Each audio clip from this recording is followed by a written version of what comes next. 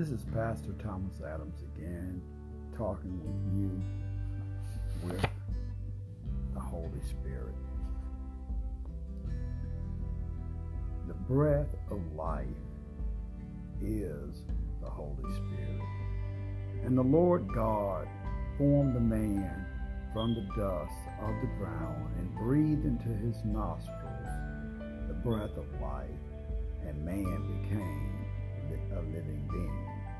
Genesis chapter 2, verse 7. The Hebrew word ruach can be translated breath or spirit.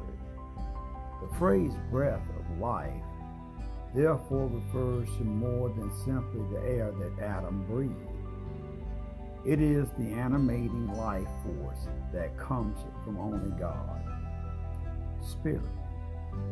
By itself, the body is simply the dust of the ground, a collection of chemicals, elements bound together as water and protein.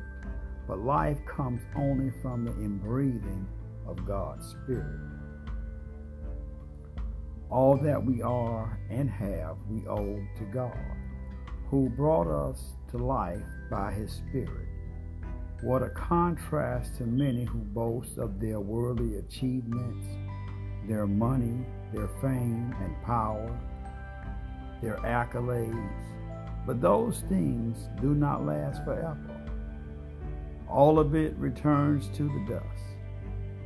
Life comes only from God, a fact true both on the physical and spiritual planes of life. Just as we owe our physical life to the Spirit of God, we also owe our spiritual life to Him as well.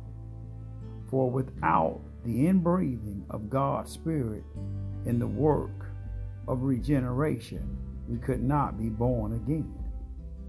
I just want to thank you, Heavenly Father, for giving me the breath of life. Thank you also for your gracious work, your Spirit in breathing into me new life through Jesus Christ. Amen.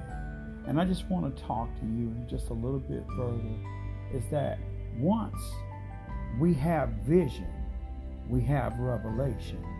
And once the only way that we can have vision and revelation is to read God's word daily.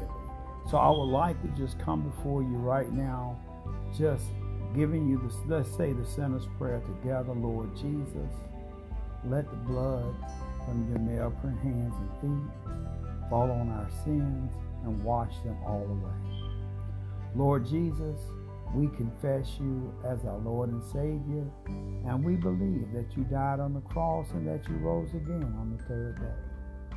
Lord Jesus, God the Father and the Holy Spirit, come into our heart, sit on the thrones of our heart, and renew in us your righteousness, your peace, your joy in the Holy Ghost. So long, devil, you've lost another one because you have lost me. Thank you, Lord, for signing my name in your Lamb Book of Life. In Jesus' name, amen. Give him the praise, ladies and gentlemen. Give him the praise. Amen.